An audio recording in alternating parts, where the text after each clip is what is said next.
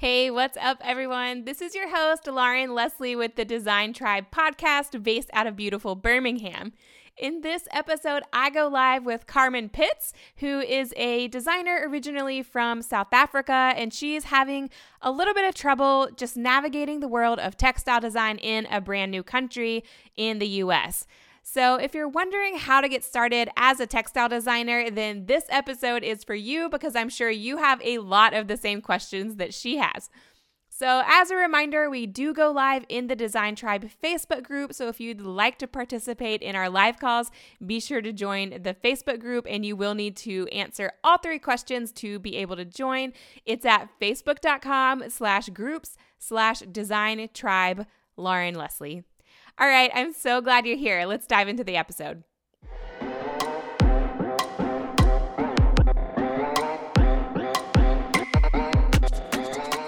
Okay, and we're live. Okay, perfect. Yay. Well, Carmen, would you like to introduce yourself to everyone and kind of maybe tell everyone a little bit of your background coming from South Africa and then now being in the U.S. and all of that? So I graduated from the University of Pretoria with a textile degree in textile design and technology. And at the time that I graduated, I worked for probably about 2 years in the industry there. And with the South African government allowing the Chinese imports to come in, the textile industry basically collapsed in South Africa. So majority of us that were designers started to fall in on our second careers, which is graphic design. So for the last 15 odd years, that's what I've been doing. And about 3 years ago, almost to the day, my husband and I made the decision. He's a US citizen, and we made the decision to come over to the States for a multitude of different reasons. And I sort of found myself in a position of being a stay-at-home mom and settling our family in and taking a step back from my career. And I've gotten to a point now this year through multiple things happening in my life where I'm like, I have an opportunity now to really look for something that I'm passionate about, that I really want to do. And for as long as I can remember, and chatting to friends of mine from varsity and stuff, I've always said, I really want to get back into textile design. It's something that I am passionate about. For years, I've been doodling and doing mandalas and drawing, and, I am pattern obsessed. And which are beautiful, by the way. For anyone who's watching, you should go check out her mandalas and everything. They're super intricate and she's talented. Thank you. So, yeah. Thank you. So I've been doing that, and I now find myself with this opportunity to actually get started and rekindling my textile design career. So, I've got all the knowledge of how to set up a portfolio, how to do pattern repeats, the rules, half drop, full drop, all that kind of stuff that computers nowadays do them for. I used to do that all by hand. See, that's inspiring to me. I think that's really cool. But yes, and I can tell you, warp, weft, you know how to also do it on the computer, though. Yes, so yes, okay. I've got all that knowledge, but coming from an environment where the industry, number one, collapsed, and number two is almost non-existent, not being exposed because of apartheid and all that kind of stuff to the international market as well, because South Africa, you got to remember, was like a bubble for a really long time. And it's taken decades for us to kind of get out of and into the international market. So, me being full knee deep into my graphic design career, I didn't explore any textile opportunities because there were none. So now coming here to the States and having this opportunity, I got to a point where I was like, okay, I need to start looking at stuff. And I came across your website and your Facebook page. And I was like, ooh, here's somebody that I really want to chat to. So, my biggest questions are not about how to set up your business or how to design. It's like, how do you break into the market? Like that is like, and yes. Yes. So I think the benefit of being in the US now is that there's a huge appetite for textile design and fashion design. And there really has never been a better time to be a designer, I don't think, in terms of just people I think are now really appreciating the creativity and kind of, I don't know, I feel like there are a lot of like niche markets for all different kinds of personalities. And yeah, so okay. So I have a question about when the Chinese markets took over in South Africa, were the textile companies exclusively working with what the designs that they were providing? Because even the textile mills, and you know, there weren't huge mills like you guys know here. I mean, there were probably about 4 or 5 big mills in South Africa that used to employ textile designers as well as use freelance designers. I worked for a company that did bed linen exclusively for all your big sort of your home interior chains. And at some point in time, you know, what we would do is we would design in South Africa and then send our designs to places like Pakistan or China, excuse me, or China. And even that started depleting because we had such a high level of copying and, you know, just outright plagiarism of designs and stuff like that. It became, you know, as a freelance designer, I remember working in an environment where bosses would come to me and say, here's a whole bunch of designs that one of our clients gave us that they had purchased from freelance designers, and we were basically told to copy them. And I'm like, no, I'm sorry, I'm not doing that. So the whole infrastructure of textile design, and as a designer, it just kind of went away because it was cheaper for the companies that did manage to weather the you know, the sort of your bigger companies. It was cheaper for them to buy designs from the Chinese market and from everywhere else overseas than what it was to buy from a freelance designer or to even employ a textile designer. Then you got like this beautiful little revolution. There are a couple companies that sustain themselves. The one I think is called the Design Team Fabrics. And also there's another one who I actually work for, Carol Nevin Designs. They're sort of like these niche market little textile companies that kind of found this little niche, and they managed to sort of survive and weather the storm and have become like nice industry companies now. But for the most part of it, it's small family-owned businesses. And that's kind of, you know, there's no opportunity for, as a freelance textile designer or even possibly to be employed by a textile designer. If you look at the amounts of people coming out of universities, there's not enough jobs for them. So, I mean, I don't even know if the university that I studied at even offers textile design as a career anymore because of what had happened there. Yeah, sad. I would say that there was a similar issue here in the U.S. and in the South, especially. I'm from Spartanburg, South Carolina originally, which textiles was like the industry. Really? It's a small town, but it was the industry there and still is. But a lot of the textile manufacturing did go overseas. But we still have plenty of, I mean, textile design jobs, you know, for designers. So that was an issue. Like, we have a good family friend who lost his job due to a lot of the manufacturing moving overseas. But we also have like big companies like Milliken, Mohawk, you know, some that are still manufacturing domestically, even some in North Carolina that are maybe moved to more of a print on demand type of system. So they're different. I mean, I don't know. Everyone has kind of their own thing. But yeah, that's interesting and kind of sad. Do you follow Lisa Glanz at all? She's also a South African illustrator. I'm not sure. No, I've got a list of all my designers that I actually follow that so I had a list of them so that I could chat to you about them. I don't, but I will definitely get that name for listen back to get that name. You should look her up. She's not a textile designer, but she is an illustrator and has her own business. And she's on this podcast called The Honest Designers, which is really good. So cool. Yeah, I'll definitely follow that. The other thing that I noticed here when I started looking into this, and I'm not even joking with you when I say I started looking into this about 3 weeks ago, I had this epiphany. And the other thing that I have noticed is that there are a lot of sort of like your small indie brands that are, you know, your niche brands that are, like you say, they'll print a certain amount, or you order to print and stuff like that. And I mean, I don't know how, or are they designing for themselves? Are they employing designers? Are they outsourcing that? How, that's sort of where I'm stuck at. There's like this jump between being able to actually design and produce designs and to who, where, and how do you approach them?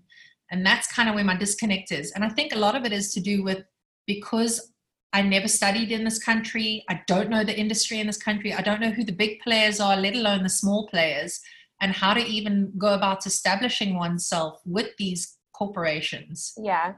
So there's so many different industries. I guess the first question I would ask you is, are you looking to get a job with a company, or are you looking more to be in licensing, or are you looking to freelance? Because those are three pretty different things, or pretty different goals to have.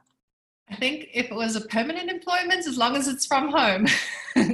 Okay. Me personally. So honestly, if I have to answer honestly, I'm not in there to go and make a big fat salary and to make a huge name of myself. I'd like something that is sustainable. If I land up making a decent salary off of it, that's great.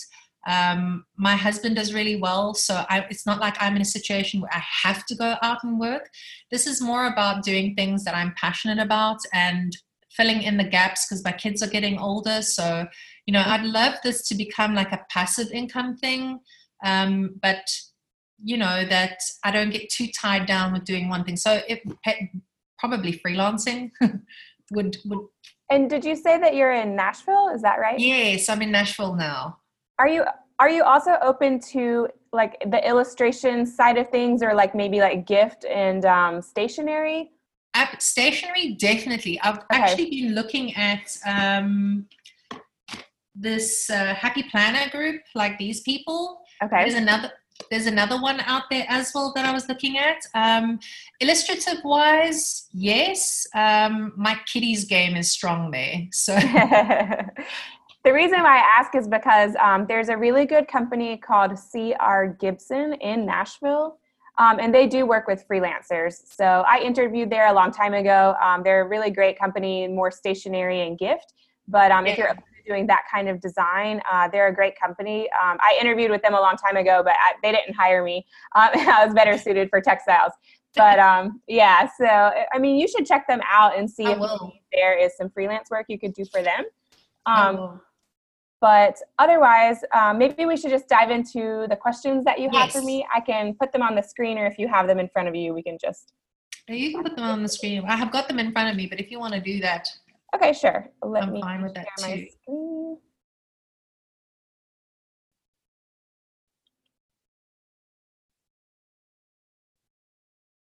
Okay. All right. And did you do the design on top there? I would love to take credit for that, but no, it was something that I did find, but I modified. Okay, it's really cute. I like it. I liked it too. I didn't have time at the point in time, but the actual logo, yes, that was me. Okay, gotcha. Okay, so do you need a specific portfolio then for specific parts of the industry? I think because it's so huge, I mean, my understanding of the industry here is so limited.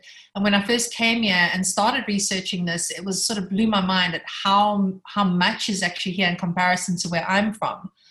Mm-hmm. So I did watch your portfolio tutorial that you had on, and you did speak about modifying your portfolio for the client that you see. Mm-hmm.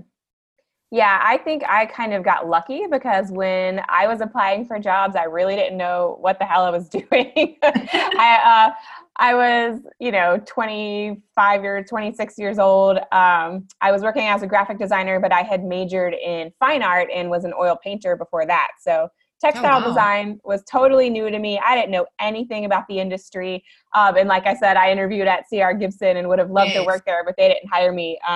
Because my portfolio probably just wasn't, I basically didn't even really have a portfolio at that point in time. But I would say, yes, that the more specific you are with your portfolio, that's going to only help you and give you a lot better chances. I know as designers and as creatives, we kind of think that if someone interviewing us can see that we have this ability or this talent, then obviously it will apply to a variety of products. But really, I mean, if they can actually see it spelled out in front of them and they can see even mock-ups of like your designs on their products, like that is going to sell your abilities better than anything, just because they don't have to do that work of like thinking and like trying to envision it. I mean, yes, they can do that, but you know, if I saw someone did a cute like illustration of a greeting card, but I'm interviewing them for a rug design, that, you know, that could be, it's not that they can't do it, but it's like it might be a big learning curve, right? So like they're trying to guess maybe what that learning curve would be. And so if you can put your designs on their specific products, then that's just going to like make your interview and your portfolio that much stronger for them. And it doesn't mean that you can't put the same designs on like different products. If it's versatile, you can totally do that. Like even like the little thing, your header that you have here over the flowers, like that could be, that's perfect for textiles, right? Yes. But it could also be on a gift bag. You know, this is like a pretty versatile pattern that could be on a lot of different products. But yeah, I think that trying to be specific to the industry is only going to help you. I mean, did you find yourself actually refining your portfolio specifically for the textiles and away from illustrative, or have you kind of balanced yourself in between? At this point in time, or when I interviewed in past jobs? At this point in time, like if you look at your body of work now, is it sort of a nicely well balanced, or did you go very specific? Are you still very specific into textile? I mean, your surface design, or I definitely design with textiles in mind for a lot of my designs, but not for everything, because now I'm doing licensing. And so I think that a lot of times surface pattern design and illustration are kind of go hand in hand, and a lot of artists do both when they're doing licensing. However, when I was applying for textile jobs in the past, like I didn't really show any illustration work. I only showed things that were relevant to textiles. But pardon my ignorance, but can you define licensing for me? Sure. Yeah, of course. So licensing is when you have your own business and you work for yourself, and you either go to trade shows or you work with an agent. So you can do either one. So you still own the design and they pay you to basically use your design. Yes. And normally it's in the form of a royalty. That's what we call it. I didn't know. Yeah. It's a royalty. If you work with an agent, you split that royalty 50%, but they do a lot of the selling for you. So you don't actually have to reach out to companies. They already have those relationships in place and can kind of gauge like who your designs would fit with the best. So you're not like fumbling around in the dark, especially if you're new to the industry. But they do take 50%. So that's something to consider. Yeah. Okay. But yeah. Okay. So, I think you did a podcast recently, and I did ask you if you were going to repost it on, I don't think it was a podcast, I think it was a short course on how to refine your style for your portfolio. Oh, yeah. I mean, it is one of my questions on here, and I think I saw that on Instagram probably about a day after I sent you these questions, and I was like, oh man, I wish I'd watched that. And because the other thing that I'm now finding, trying to get back into this, is who am I as a designer, and what makes me unique as a designer? And I think defining one's style is really helpful. I'd love for you to be able to post that video. It's definitely something that I'd be interested in watching. Yes, I need to get the replay from Design Hill. I was a guest on their webinar, so but I can ask them to get the replay, and hopefully I'll be able to like post it to YouTube or something. Okay, so I'm not going to ask that question then, because I think I'll wait for that to come out, because I think it's a whole subject on its own. It's a whole subject, yeah. And I would say that having your own style is super important if you want to have your own business, and especially if you want to go into licensing. Yes. However, if you're freelancing or if you want to kind of work full-time for a company, it's not as important. No. Because you honestly want to show that you can be versatile if you're working for a company, and that you can do a range of styles, right? Because they might have different projects come up for you, and you need. See, that's how we were taught when at university. We were taught to go in a certain style. Like if you're looking at designing toile, there is a very definite style in that, or are you looking at doing African, sort of African geometric patterns? There's a definite style there, and you can't really get your own sort of vibe going with something like that. I think for the most part, where you can really express yourself is either through illustrative work, like, your Kitty's illustrative work, or florals or something like that. Freehand painting is definitely, but I mean, if you're looking at a juggard, you can't really. Yeah, they're pretty standard. So then the third question that I wanted to ask you is your clients, how did you initially identify them? Or, I mean, when you were in university, did you work with any of them or is it just like a general knowledge in the industry here that people kind of know who the big guns are, or is there a magic list? So there is not one magic list. However, there are really easy ways to find out once you kind of know where to look. And I believe Shannon McNabb on Skillshare. Are you a member of Skillshare? I am. Okay. Look at Shannon McNabb's classes, because she has a good class on how to find clients. And if you go out and you're in the store and you see something like a greeting card, for example, and you look on the back and you see that an artist did it, yes, you know that, okay, this is a company I can reach out to because they are licensing artists, right? Okay. Another way is to look at the attendees of trade shows. So if you're wanting to be in home decor, for example, High Point Market is a really good one. It really does kind of depend on which industry you're trying to sell to. Yes. High Point is going to be mostly like the home decor. However, if you wanted to be in stationery or something like that, maybe New York Now, or I don't know, there's some different, you can research some different trade shows, but you can look at a list of like who attended the trade shows usually on their website, and you could potentially try to reach out to companies that way. That's a good idea. Did not think about that. Yeah.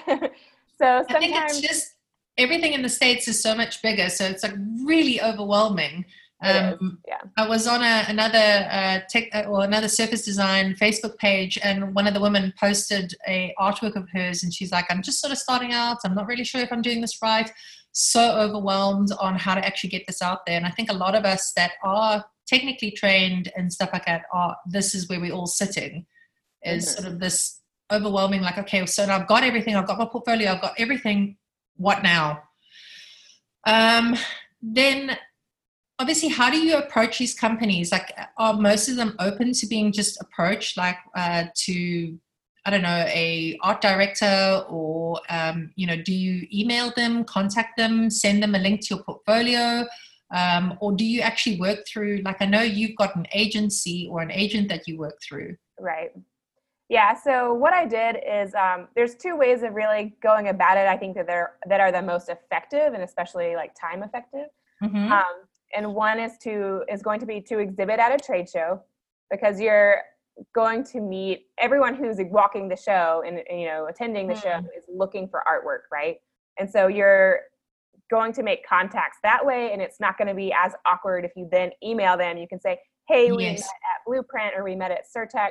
I have some new artwork for you, and they're going to be a lot more receptive to that rather than you just sort of cold calling or cold emailing. You can do that, but it might take a lot more effort before they're actually like, okay, like I have 5 minutes today, let me open this email, and maybe you've already emailed them 5 times, which is really discouraging. And I think artists aren't really necessarily the best salespeople all the time. No.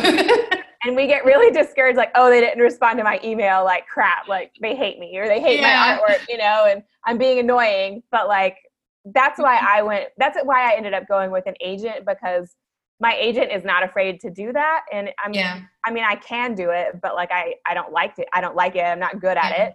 I don't want to do it. So going to a trade show is one way to do it. If you have the money to do it, it does cost money. Like, it's an investment to go to a trade show. And you kind of have to make that investment maybe 2 or 3 times before, you really, really, really get the benefits of it. And sometimes I've heard also that buyers sometimes want to see that you're going to keep coming to the trade shows before they're really willing to work with you, and that you're not just like a, fly by night.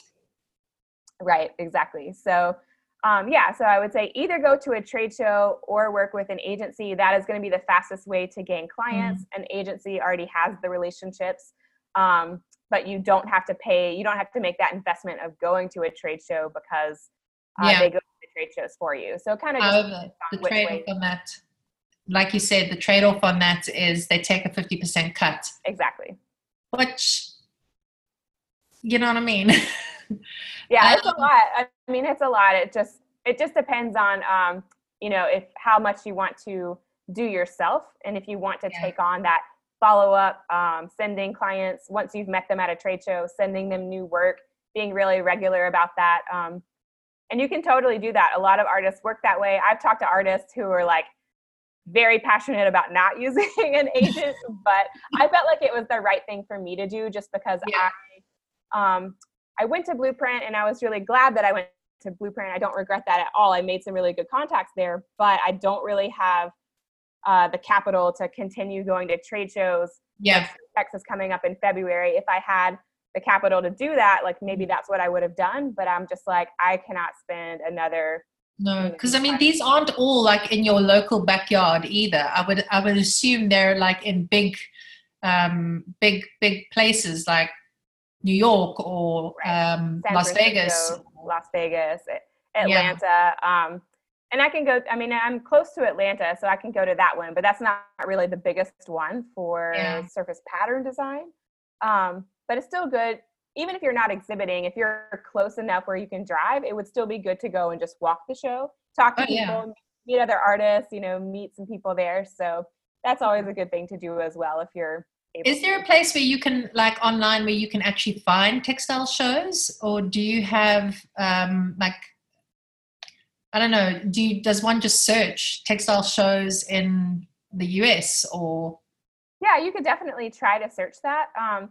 I mean, because I worked in textiles, I was exhibiting with the company I worked for, so I kind of just know from being in the industry. But High Point, if you wanted to write them down, High Point, North Carolina is a big one for home decor. Atlanta Market has a lot of different shows, so that's a good one. They do twice a year. Las Vegas is a good one, like you said. In surface pattern design, Blueprint and Surtex are the biggest ones, and they are in New York. Blueprint is also in San Francisco, but I heard that one was like maybe not as strong as New York. I mean, it could be different every year, but and then let me see if there are any other ones. I think that's pretty much the bulk of it.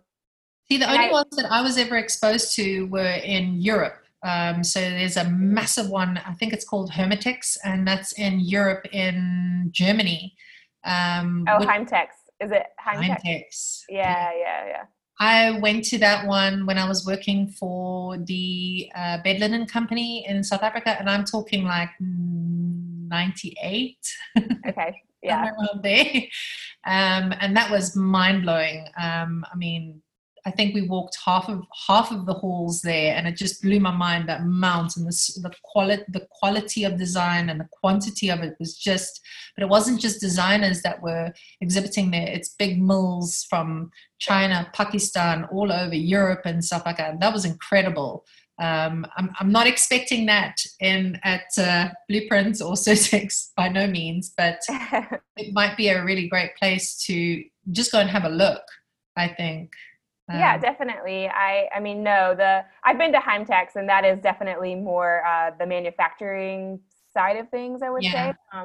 And Surtex and Blueprint are more just surface pattern design, which I don't think that the Chinese, I don't know, I didn't really see anyone at Blueprint that was, from over, in the Chinese market or Indian market or Pakistan.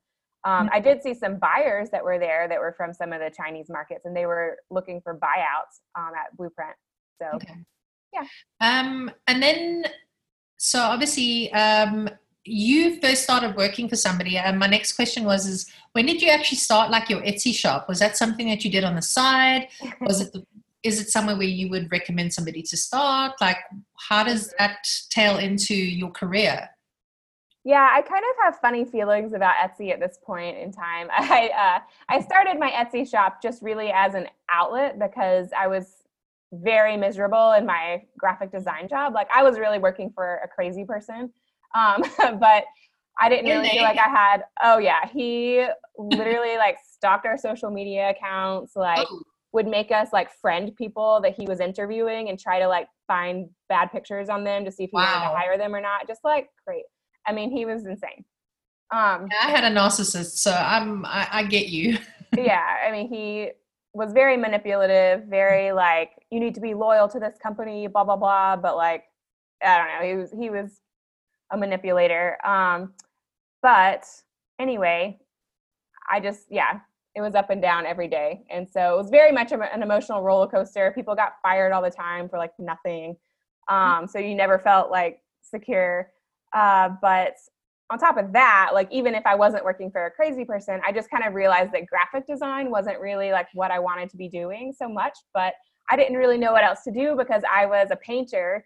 And I just thought, like everyone thinks, like, oh, like if I can't paint or if I don't want to teach or be a professor or go to grad school, like I had already spent enough money on college, or like I can't, you know, just take out $100,000 in loans just to like become a professor. You know, maybe if I was going to med school, it would like pay off, but not, you know, in the field of art. So I didn't do that. So I thought, okay, well, I'll just do graphic design. Like, what else is there? I really didn't know. And so I did graphic design, and it was just kind of like, well, I think it'll still be creative enough, but I just wasn't loving it. And so then it was about that time, I think this was about maybe 2010, 2011. And so I started, you know, Etsy was starting to really gain some traction at that point. You know, Facebook was becoming bigger. This is like this whole age of the internet where like things, you know, Pinterest was invented around this time. So we were like, oh my God, like there are all these artists and like, what are they doing? How did they get that career? Like what, they're drawing patterns, like what? And like, that's kind of how I discovered textile design because my college didn't ever talk about it. Like it wasn't, I went to a liberal arts college. They had an art major, but like, that wasn't really a viable career path, you know, for someone to be hired directly out of school. And so, yeah, I was doing graphic design, and that's how I discovered textile design. I discovered a lot of textile designers via Etsy. And so I started my own Etsy shop, but I felt like it can't be competitive to my day job because my boss was crazy, and he would have probably fired me if he knew I, you know, did anything at all similar, even though it wouldn't have been competitive. But so I started doing more like stationery and greeting cards on my Etsy shop. That's how I started out. And it was just an outlet, and it was really good for a while. You know, like a lot of people bought my stuff, and then it kind of evolved, and I was doing more like avatars and character designs, which I still do. I still sell like clip art from that. So I ended up creating like clip art designs. Say that again? I did see that on your website. So I was like, hey. Yeah, so it's kind of random. When you know I'm a textile designer, it probably looks kind of random. And I'm always struggling with, do I need to like niche down more? Is this like confusing customers and stuff? Yes. But yeah, I do both.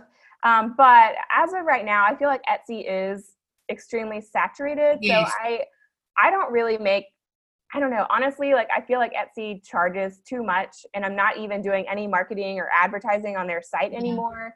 And I still feel like they charge me and I don't really even know what it's for. Like, I'm sure they could tell me, but I'm like, I don't even understand what I'm getting charged for. And I don't even always make that many sales anymore. Yeah. So administrative fees. Yeah. And so do you have an Etsy shop as well, or? No, I was humming and hawing about it because one of the other little sidetrack things that I was looking into was doing, you know, it's so much easier to do sort of t-shirt design and have that one-off sort of illustration on t-shirt design. And Americans are crazy for t-shirts. Like, it has blown my mind. You guys are like, hey, we're going on a camp. Let's make a t-shirt. We're going there. Let's make a t-shirt. I think because in South Africa, we at schools are forced to wear school uniforms.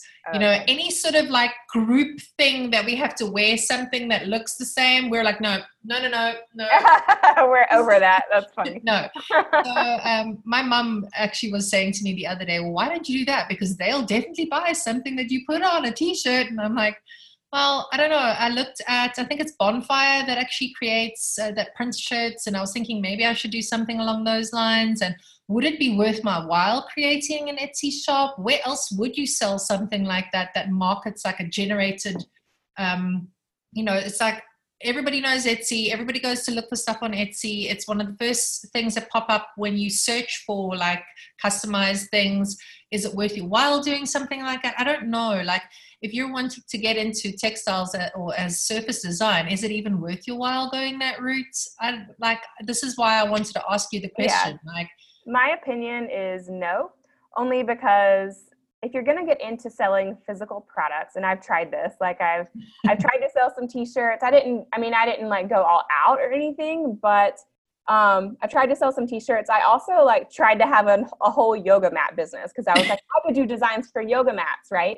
And I literally bought 500 yoga mats. I worked with a guy on Alibaba from China, and like they produced them. I bought them, and I quickly realized that like if you're going to sell physical products, the majority, 95% of your time is going to be on inventory, logistics, selling, marketing.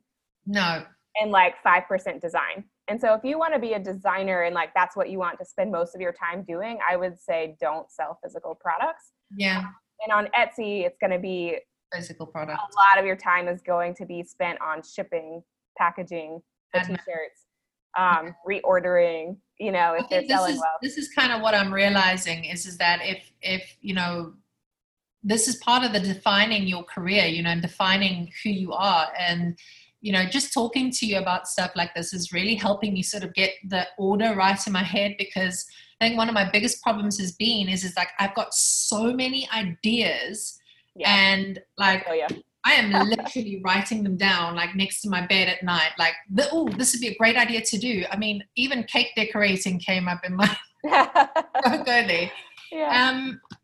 My point is that there's so many little avenues that you like. I call them rabbit holes because literally you are like Alice in Wonderland going down these little rabbit holes. Oh yeah. And what I'm trying to look for is like if this is what I want to do, where are my pitfalls and like where are the things that are like energy suckers? Because what I want right now is something that is going to give me a smooth path from A to B and keep on a very focused path as well. Right. And I'm trying to cull all the rubbish ideas in my mind of, the possible, and I call them get rich quick schemes because they get marketed to you like Etsy is marketed to a great platform. You can sell stuff and, it's, minus all the PT, and actually it lands up being 90% admin and 10% creative. And that's what I don't want. I think that's the one thing in my mind I'm very clear on. And it's good to hear. I get affirmation from you that my thoughts and my thought pattern on, is it worth me doing something like that? And you've just given me like affirmation on like, actually, Carmen, don't waste your time. Yeah, I've tried it. So I'm glad that helps you. I mean, obviously, everyone's different. And one of my favorite YouTubers is this girl named Catherine, but her channel is called Catnip with a K. And you should totally check her out as well. She does Etsy and she sells a lot of stickers. She's still creative with it, but she's hired 2 people to do all the shipping and packaging for her. So you should watch her channel because that'll give you a good insight. She does a lot of studio vlogs. Yes. So that'll give you some insight into like what her daily life is like running an Etsy shop. But that it just wasn't for me. So it's not to say that, some people wouldn't be happy doing that, but like, I literally don't want to fool with any of that stuff. I just want to be able to focus on the designing and like, whether that's in, just the surface pattern design. I love that aspect as well. I also love the textile design, which has a little bit more of product development in it, as I'm sure you know from university. Yes. But that's also extremely creative. But those are 2 kind of different fields, I would say, or different job functions that maybe you're going to have one more with a company and one more with, working on your own, unless you are going to sell your own products. But unless you have the effort that you put into, and I mean, my whole idea was, okay, so I'll design the stuff. I'll find like a vendor that can actually print and post it. And all I do is be like the here's my design. Let me go onto that website, have them print it and ship it to you, but I'll sell it on Etsy. That was kind of like my thinking. And the more I thought about it, I'm like, actually, this is like a lot more PT than what is necessary. Yeah, I think that there are a lot of like husband and wife teams that end up dividing responsibilities that way. I think my husband will divorce me if I have to work with him. Definitely. Right. Yeah. I don't want to work with my husband either. No. But I think that like Justina Blakeney does that. Like she does all the creative, and then her husband now works for her and does all the logistics and like all that kind of stuff. But I would say that would work if you were willing to kind of go into business with a partner. It doesn't have to be your husband, but if you found like the perfect kind of sales partner or math partner or logistics partner, then somebody that likes to do the admin junk. Yes. Then that could be viable. But you really have to trust someone to be a business partner and really find the right person, or be willing to hire someone. So then you would need the startup capital to do that. Yeah.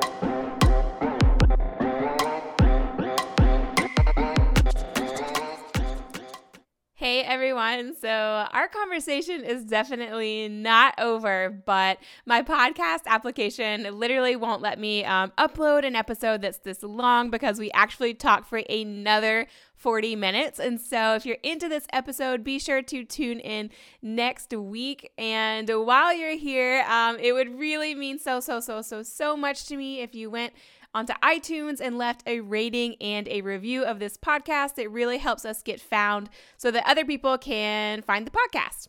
All right, guys, tune in next week for the rest of this episode. Love you guys. Happy holidays.